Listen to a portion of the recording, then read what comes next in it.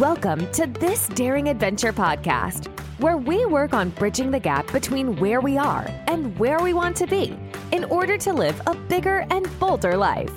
In this podcast, we will provide inspiration, tips, and skills you need to make your life the adventure you want it to be.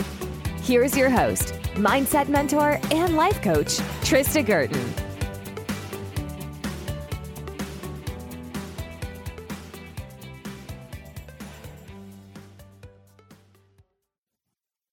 Hey everybody, welcome to this Daring Adventure podcast. Thank you so much for joining me today.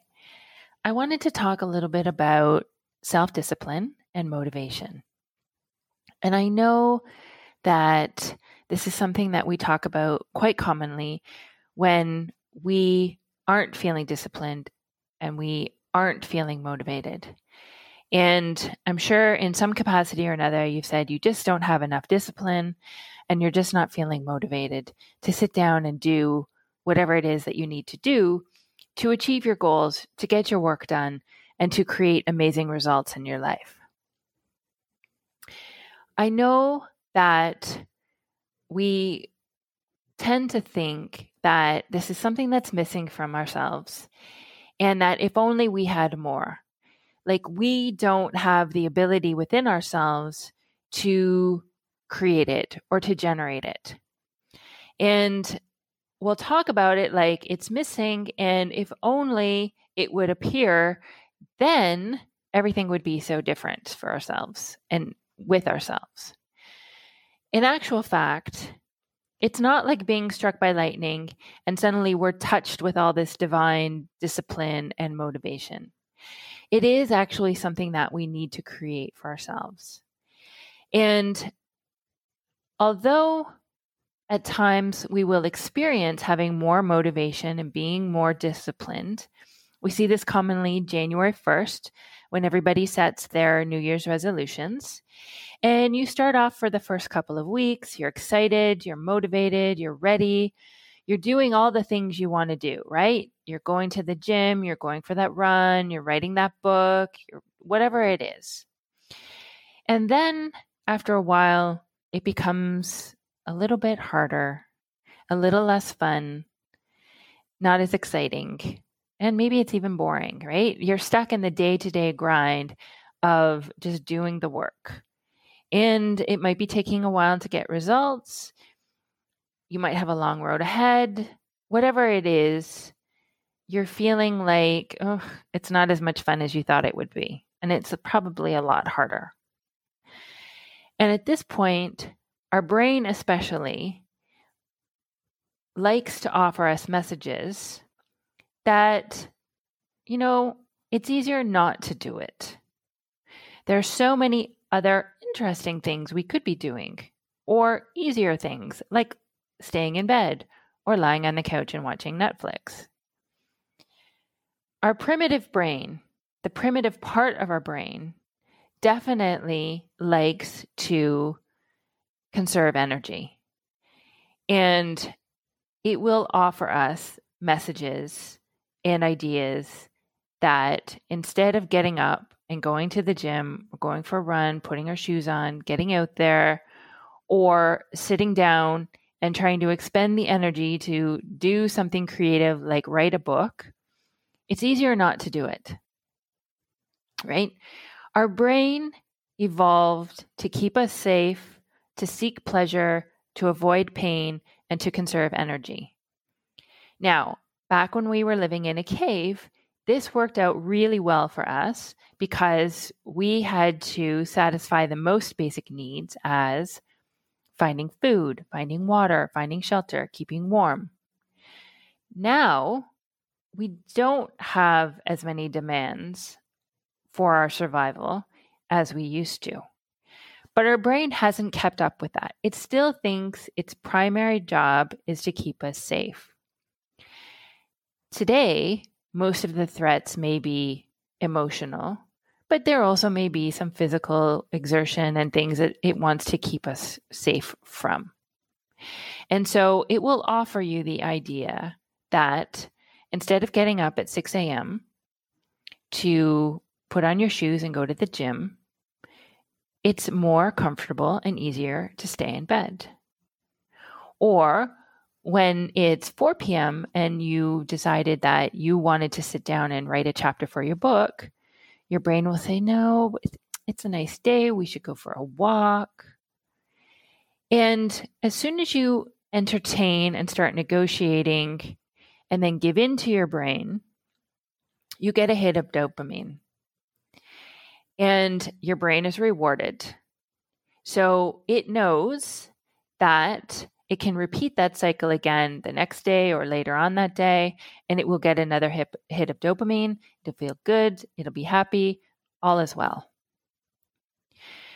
Now, discipline is defined as our ability to overcome our base desires, right? So instead of sitting around, laying on the couch, watching Netflix, eating whatever it is, sleeping in, embodying discipline and developing that skill will be the key to your freedom and success.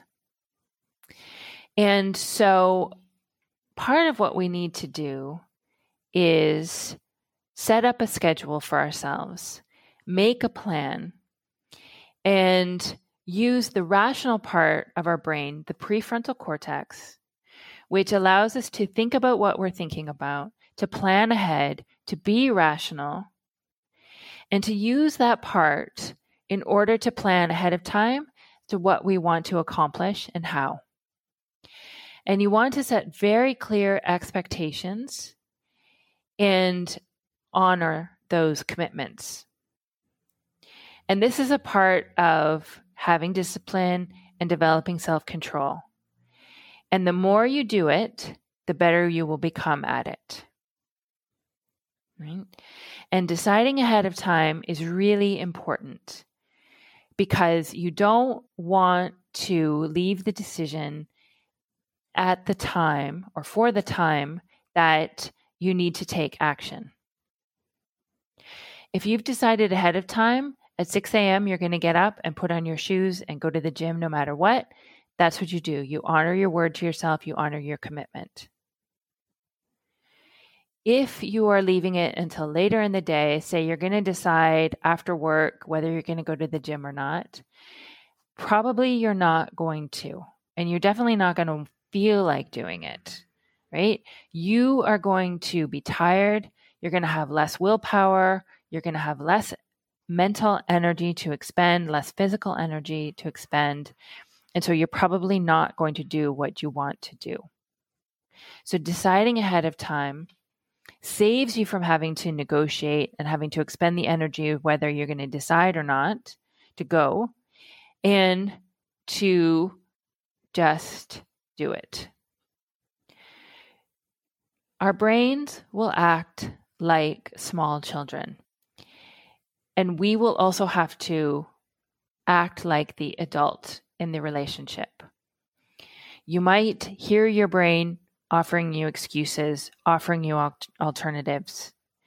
It may tell you that you can't do it, that you're not good enough, that you're too tired, but you don't have to believe it.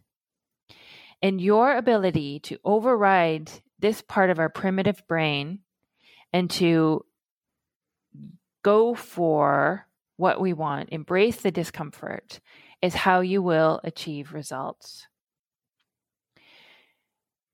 I also find it really helpful to be really clear about what you will and won't do in advance, especially when you're setting out to achieve a goal. Sometimes it's helpful to have rules that you don't need to think about. And again, this is something that will help you to avoid negotiating with your brain and expending energy in making decisions. So, for instance, I don't drink juice. I do not drink any soda or pop ever. So I don't have to decide. I just don't do it. If I see it, I don't have to decide whether I'm going to have it or not. I just don't. I don't smoke. I never have to make the decision as to whether I'm going to smoke or not. If I'm going to go for a run, I'm going to do a minimum of 2 miles every time. I don't have to negotiate that with myself. I don't have to decide that. Minimum of 2 miles, that's it. It's done. So it's very helpful for me not to have to expend any energy to make these decisions. I know that if I put my shoes on to go for a run, at the very least, I'm going to do 2 miles. I'm going to be happy with my achievement, and that's it. It's also excellent to limit your options, right? Make these decisions ahead of time. Honor your commitment to yourself. You have to know and be aware that most likely you're not going to feel like doing whatever it is you've decided to do at the time. I know for myself that when I've decided I'm going to go for a run in the morning, and when it comes time to get dressed, put on my shoes and go, I don't feel like it. My brain really does offer me every excuse in the book. It's great to be aware of this. It's great to know that this is what my brain is going to offer me.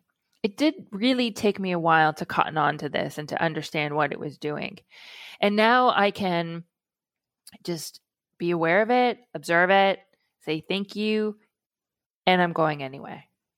And the more often you can do this, the better you will become at it. But it does, at least for me, it took me a while to realize that this is what my brain was offering me every single time. It's just what it does. And I don't have to listen to it. I can keep going. I can do what I want.